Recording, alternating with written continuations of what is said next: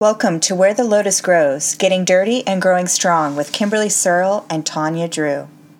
As integrative sustainable movement educators and health advocates, our goal is to provide you with evidence-based information gathered from research, experts in the field, and our personal and professional experience to help you advocate for your own health and wellness.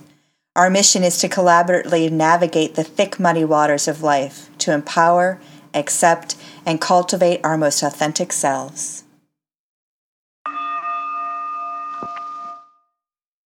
Welcome back, Courageitarians. We're grateful for your grittiness to still be with us at Where the Lotus Grows. It's an entirely listener-supported show, so supporting us is also designed to support you through keeping the growth flowing and also through rewards. So you can head over to Patreon and check us out at Patreon at Where the Lotus Grows, and you'll help us generate some income to keep paying for the podcast. Absolutely. We hope that you do. And always, we like to hear from you too. Just your encouragement is always appreciated. So find us at wherethelotusgrows.com or Where the Lotus Grows on Instagram and Twitter. So what are we talking about today, Kim?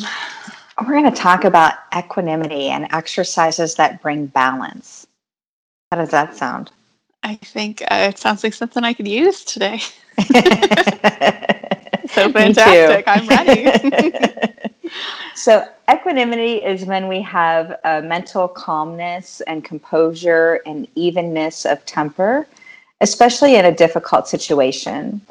So in Latin, it means even, mind, and soul. So equus, even, and animus means mind and soul. So as a psychological stability and composure which is undisturbed by experience of or exposure of emotions, pain, or other phenomena that may cause others to lose their balance of their mind. So Tanya, I'm wondering what brings you equanimity? Well, first and foremost is awareness that I am not feeling very equanimous at the moment. So acknowledging that. And then I would say the two largest tools that I use to try to balance myself are breath and movement.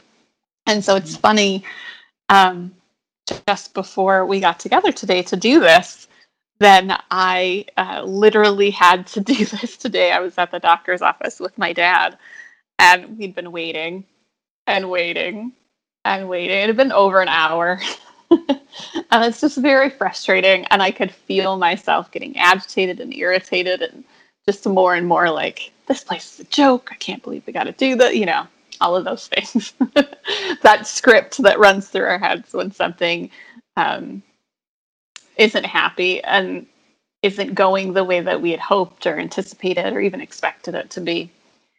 And I had to be like, okay, stop. First of all, correct your posture. Take a deep breath. What's really going on here? Because is this kind of pissy attitude going to make it any better? It's not going to make the doctor come in any faster. It's not going to make the situation any better. So what can you do to make it better for yourself right now and to find balance? And so just in general, because we're sitting and waiting, then just correcting my posture, making sure that I was sitting up tall, and then I was breathing deeply. And then, from there, changing my attitude. So like I said, that awareness, that ability to see myself outside of myself and say, this isn't helping you, and let's make a change. And then moving through a couple of deep breaths. And then I just kind of I tried to change the tone. I started making a few jokes with my dad and got him going on some conversation and just tried to make it a little happier. Because, what else are you going to do in that situation? And I do think that it was helpful to diffuse my discomfort, to make my rapport with the physician once he did finally come in a little better. And to, like you said, to find balance. So I love that. I love that it's even mind and soul. Yeah. And, before we were getting ready for this, you and I both we always check in before we do the podcast with each other before we hit the record button. And we were both talking how we had just a little bit of an emotional hangover from things that had happened to us, within the last 24 hours. And I think part of that equanimity is being able to acknowledge that there was some hurt and some triggers, but then at the same time, still be able to feel yourself sitting on that chair, checking in with your breath, checking in with the state of your emotions. And I think the ability to do that allows for that equanimity to really help us ride those challenging moments. Because it would certainly be easier to, just have a big blow up. But it takes a lot of work and awareness and self-inquiry to stay in equanimity. And it's exactly what I was going to say. I feel like people often, or maybe it's just assumed, like balance is a thing that just happens. And really, if you think even in physics, even literal balance does take a little bit of work. So if you've ever tried to balance something on something else, sometimes you have to shift it a little to the left, shift it a little to the right, like get it right in the right spot so that you can hold it there. Or if you're holding a pose, say you're standing on one leg, you kind of wave back and forth a little bit first before you find that balance. It takes work to do that. Balance isn't just a thing that happens. Yeah. It takes work to find that and to do that. And like you said, just acknowledging and going inside and seeing, checking out, because it's certainly easier to dump into one side or the other. Yeah. And I think you bring up a great point that it is work for balance. It's not something that just comes second nature. But equanimity also reminds me of the doshas that are the Ayurvedic energies of our health. And there are three: the Vata, Pitta, and Kapha. Vata is the carrier, Pitta pushes or provokes, and Kapha strengthens or resists. So the Vata dosha is the propulsion or the energetic force responsible for movement, expressions, and the discharge of all impulses. And Vatas act primarily through the nervous system, through which it flows like an electrical current. And the colon is the main site in the disease process in which waste, gases, or toxic Vata accumulations come, and they're spread through the blood, the bones, and other parts of the body. The Pitta is the fiery or transformative force responsible for digestion, warmth, perception of all types. And Pitta acts primarily through the digestive system and the blood as the body's basic thermogenic power. And the small intestine is its main site in the disease process, in which excess acids or toxic Pitta accumulates and spreads to the blood to different parts of the body. And then the Kapha is the sustaining or conserving force responsible for tissue formation, substance, cohesiveness, and support. And Kapha acts primarily through the plasma or lymphatic system as the underlying nutrient solution, making up the bulk of the body and providing nourishment to all the tissues. And the stomach is the main site in the disease process in which excess mucus or waste Kapha accumulates and spreads to the body, and lymph to different parts of the body.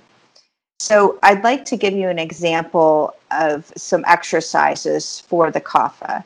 So if you're having a Kapha imbalance, you may be heavy on standing asanas, back bends, inverted poses. You want the practice to be energetic because the challenge for the Kapha is to keep up the level of effort needed to reduce their dosha. And they really benefit from standing poses, headstands, and inverted poses. And for Pittas, you may be heavy on inversions, forward folds, back bends. And this practice needs to be effortless. So a non-goal oriented way, maybe working at about 75% of their capacity. So things like forward bends and twists can be effective for them. And for a Vata, you may be heavy on inverted or floor poses and twists. And here you need a quiet, really grounded, systematic way where you can build core strength in the body while maintaining flexibility. And it's finding a balance between strength and flexibility that is critical for this dosha. So holding the standing poses for longer periods of time, forward bends, and holding twists longer. And I know when we were in school, a funny example of these three doshas would be when we'd all pile into the car, because once a trimester we'd try to all go out together and have just a fun girls' night.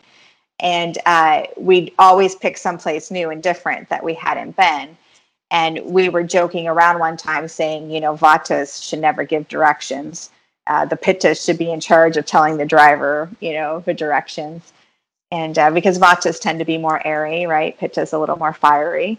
Mm-hmm. And so we would make funny, jokes back and forth with each other about that. Oh, yeah, I remember that. So the idea in the Ayurveda then is that even though, like you were just describing, like the Pittas and the Vatas, like they're our team, everyone has kind of a dominant dosha, but the idea is that we're made up, or the Ayurvedic philosophy is that we're made up of all three, right? We're all tridoshic. Mm-hmm. And yes, then we have a dominant one, but what we're trying to do is balance them out, find that equanimity, right? Yeah, correct. All three doshas are in every single person. When you're born, you have a primary dosha. So I'm a Pitta Vata. However, throughout my lifetime, I may have periods of time when I have a Kapha imbalance. And if you think about, all three of them being bars on a bar graph, you're trying to get them all to be balanced with each other. Mm-hmm. And depending on what's happening in your life, those bars may go up and down. And if you understand that, then you know how to change your physical practice, what you eat, your breath, your meditation, to help bring more balance and cohesiveness to your life. Right. So if you're a Vata or airy type person, you might benefit more from like a grounding sequence, or even like a restorative sequence with like some sandbags or a weighted blanket or something. Whereas if you're Kapha, you may need to kind of speed things up a little bit. And if you're Pitta, you may need to slow things down a little bit. So kind of doing the opposite of whatever the nature of your constitution at that period in time is. You're kind of doing the opposite to try to rein it back or push it forward to balance it out. Yeah, like Pittas really love spicy food, right? But probably what they need more of is like a cucumber or a melon. Right, to cool them down a little. Right, and vice versa. On the other side of that too, what I really like about the Ayurvedic idea is it also gives you a little bit of a descriptor for yourself. Like I used the word team a minute ago, but it's there are certain parts of it that you can embrace. Like, hey, this is kind of who I am, but I know how to balance it or control it with these practices. So it's not like it's not a good thing or a bad thing. It's like a neutral thing, if that makes sense. There's all these personality tests and stuff like that out there. It's just a way for you to have more self-inquiry and check in with yourself. Yeah, sure. Well, and I personally am drawn to all of those things. I love the idea of the Myers-Briggs and the Enneagram and the doshas and all of those things. But in reality, it's just a guidebook, and it's not. I think sometimes it gets used as a way to not have to be authentic, or to just be like, hi, I'm a 2, or hi, I'm a ENFJ, or whatever it is, like to label yourself so that you don't have to be present. And I think that the purpose of it is kind of the opposite of that. Like it gives you some tools to use to be more authentic and present. So just like the doshas, like you could say, well, I'm just a Pitta, that's how I am. But in reality, you can use the information that you know about that, as you're suggesting him, to balance it out and change things to try to tone certain things down or bring certain things forward. So I love stuff like that. Yeah, I mean, so do I. And yoga and Ayurveda define our human psychology And it's according to three great qualities of primal nature, Prakriti. The gunas of sattva, which is balance, rajas, aggression, and tamas, inertia. So sattvic individuals are peaceful and calm and concentrated in mind. They have good thoughts and intentions and spontaneously do good actions. They're very considerate and compassionate people. They're selfless, placing the needs of others above their own. And emotionally, they have much love, faith, devotion, and connection. Where a Rajas type, they're very active, they have agitation in their mind, they're running from one thing to another in pursuit of their desires. They have a lot of drive, they're ambitious and assertion, but a little peace or calm, and they promote their own interest, they protect those who serve them, they're hostile to those who oppose them. And emotionally, they have a fair amount of anger and don't like to be observed in what they do. And tamasic types suffer from mental dullness, inertia, and lethargy. They have little motivation to achieve other spiritual or material goals. And emotionally, they have 7 blockages and are unable to express themselves, or several blockages, and they're unable to express themselves harmoniously. And they easily fall into violence and delusion, and their lives generally remain in a stagnant state with little ability to change or improve themselves. So I'll give you some examples of maybe breath or meditation types that might work for these individuals. So, for example, right nostril breathing, Bhastrika or Kalabati, increase pitta and decrease kapha. And then cooling forms like left nostril breathing, Shantali, they increase kapha and decrease pitta. And vata is reduced by a combination of heating and cooling pranayama, but more on the heating side because vatas mainly tend to be a little more cold. In meditation, if you want to decrease vata, you may want to relax into stillness with an easy, relaxed breath for 20 to 30 minutes. And if you want to decrease pitta, you may want to let go into stillness with softness, kind of a relaxed breath, about 15 to 25 minutes. And for kapha, you may want to let the body breathe itself, just releasing and relaxing for 5 to 15 minutes. And vata, like you had mentioned before, I tend to really use a lot of blankets and sandbags when they're in meditation. And a kapha, for example, I'll have them sit up in meditation, still in a supported place. And then the pitta kind of, falls in the middle between those two. Again, trying to help find what that balance is between all 3 tridoshas. I like that. And I like that you gave kind of a little recommendation. I want to make sure that we get that in our notes so that other people can enjoy, the recommendations and the practices. Going back up for a moment to the gunas, the yoga gunas versus the Ayurvedic doshas, I think that's kind of similar in that, the rajas and the tamas are kind of on the outside on either side, and sattvic is kind of in the middle. So if you find that you're more rajas or you're more tamasic, and again, it may vary, it's on a spectrum, not necessarily, it could be your constitution, or it could be just the day that you're having. It could be a more rajasic or tamasic day. To try to come to the middle, to that middle ground, that sattva and that balance. Like that's the place of peace. Yeah, and I think maybe a good example of a disease condition for the gunas is depression. A lot of times we think of tamasic depression, right? The depression that we can't get out of bed or we can't get to the shower and wash our hair.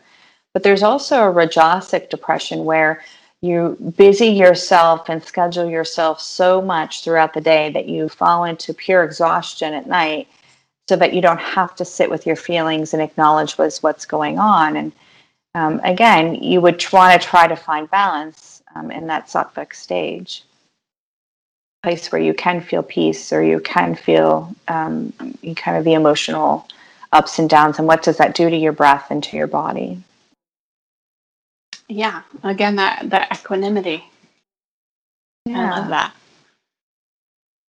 So I have a couple quotes. I haven't done quotes in a while. So I thought, Oh, I have yay. to put a We couple quotes love in. when you have quotes, Kim. Because So if you had your choice, it would be just quotes. Just a just podcast quotes. full of quotes that Kim loves. Yes, and then we'd have a philosophical discussion about the quote, right? Right. This one is by Chris Luvocht. Mindfulness is so closely lined with equanimity because its difficulty teaches you to take the middle path, to not resist or cling to things, and to not just let things happen to you willy-nilly. Nice. And I really like that because I think when you're first on your yoga journey, it's like if I do A, B, and C, then, I don't have to care so much about things and things won't trigger me and I'll just always be in this peaceful bliss kind of floating along. But that's not really true either, right? It's not realistic. It's not being a human. You're not human if you're at peace all the time.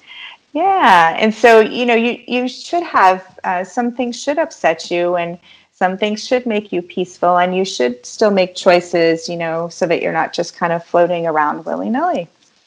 The other quote that I like is by Tori Amos. I found the secret to life. I'm okay when everything is not okay. And I think that's really realistic is, using our yoga tools to be okay when, there is chaos around you, to still have that safety of self. Right. Yeah. No, I mean, that's the ultimate goal because, again, we are humans and things are going to be wrong. We're going to have, we're going to be sad. We're going to be angry. We're going to have experienced the full, because that is the human experience, right?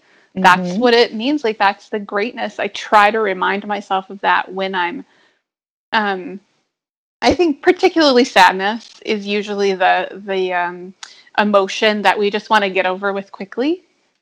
And I think, hey, if I'm sad, I have to be, now bear with me, it takes me to get to a certain point with this, but I have to be like, isn't it great that I can feel this? Like that we have this full range of emotions, that I can be in this moment and have this. And there have been times that I've had to kind of sit with that and be that way. Because the propensity is to, for me anyway, is to kind of brush it under the rug and be like, oh, I was sad, now I'm better. Or don't feel that way. Or, or mask it with something else, anger, resentment, frustration, instead of being like, oh no, this is sad. Or this is unpleasant. I have to say that that's probably one of the things that my yoga practice personally has brought me more than anything, is that ability to sit with my feelings regardless of if I'm liking it or not. And then kind of like that great quote, the secret to life is I'm okay when everything is not okay. And I forget where the quote comes from, but it's like something about the end. And if it's not, oh, now I forget. I will think of it before the end. It was something about to the effect of you're okay until it's the end. And if you're not okay, it's not the end. Something like that. Yeah. People are screaming at their phone right now. That's not the quote at all. You butchered it. It's terrible. But I just, try to remind yourself that it's human. Well, the Ayurvedic rule in treatment is to treat Vata like a flower, Pitta like a friend, and Kapha like an enemy. So Vatas are sensitive like a flower. They easily wilt. Pittas need companionship and guidance of friends. And Kaphas need strong motivation and not criticism to put forth, but their effort, to put forth like their best efforts. So there's a whole science in and of itself. Yoga and Ayurveda have long been linked together as two complementary systems of human development. And, there's actually a Master's of Science in Ayurvedic Studies at Bastir, and It's a program that I've thought about many times. And then there's Dr. Ladd's program in New Mexico, which is also very superb, and Dr. Farley. So all great, Ayurvedic places to find more study. But I have some tips that I'd like to leave you with about equanimity. And that is to eliminate striving, remove the pressures that push you, do less and be more. Time goes into the preparation of a pose, so there's no hurry to get to that pose. Do not overpower the body. Mistakes repeated are paid for often, repeatedly. Let go of roles, categories, and labels. Let go into the moment and use the mirror of yoga to see yourself and work in the unknown. And your focus determines your behavior, which produces your results. To change the results you are getting, change your focus. Nice. I like that. Good tips from Kim. I would add just to be aware, just stop and be awareness in your moment and just be that non-judging observer of what's happening. Because when you kind of remove that judgment and just observe, then that's where your best tools of discernment will be. So we appreciate you, Courageitarians, for sticking with us through this episode. This was a fun one. It was a fun one to talk about and to do. If you have anything that you want to share with us about balance, maybe you've got some other practices or you had some thoughts or comments and you'd like to give us feedback on this episode, please feel free to contact us at wherethelotusgrows.com, on our website, email at info@wherethelotusgrows.com, and then of course on Instagram and Facebook and social media, we're there. Thanks so much, guys. Bye.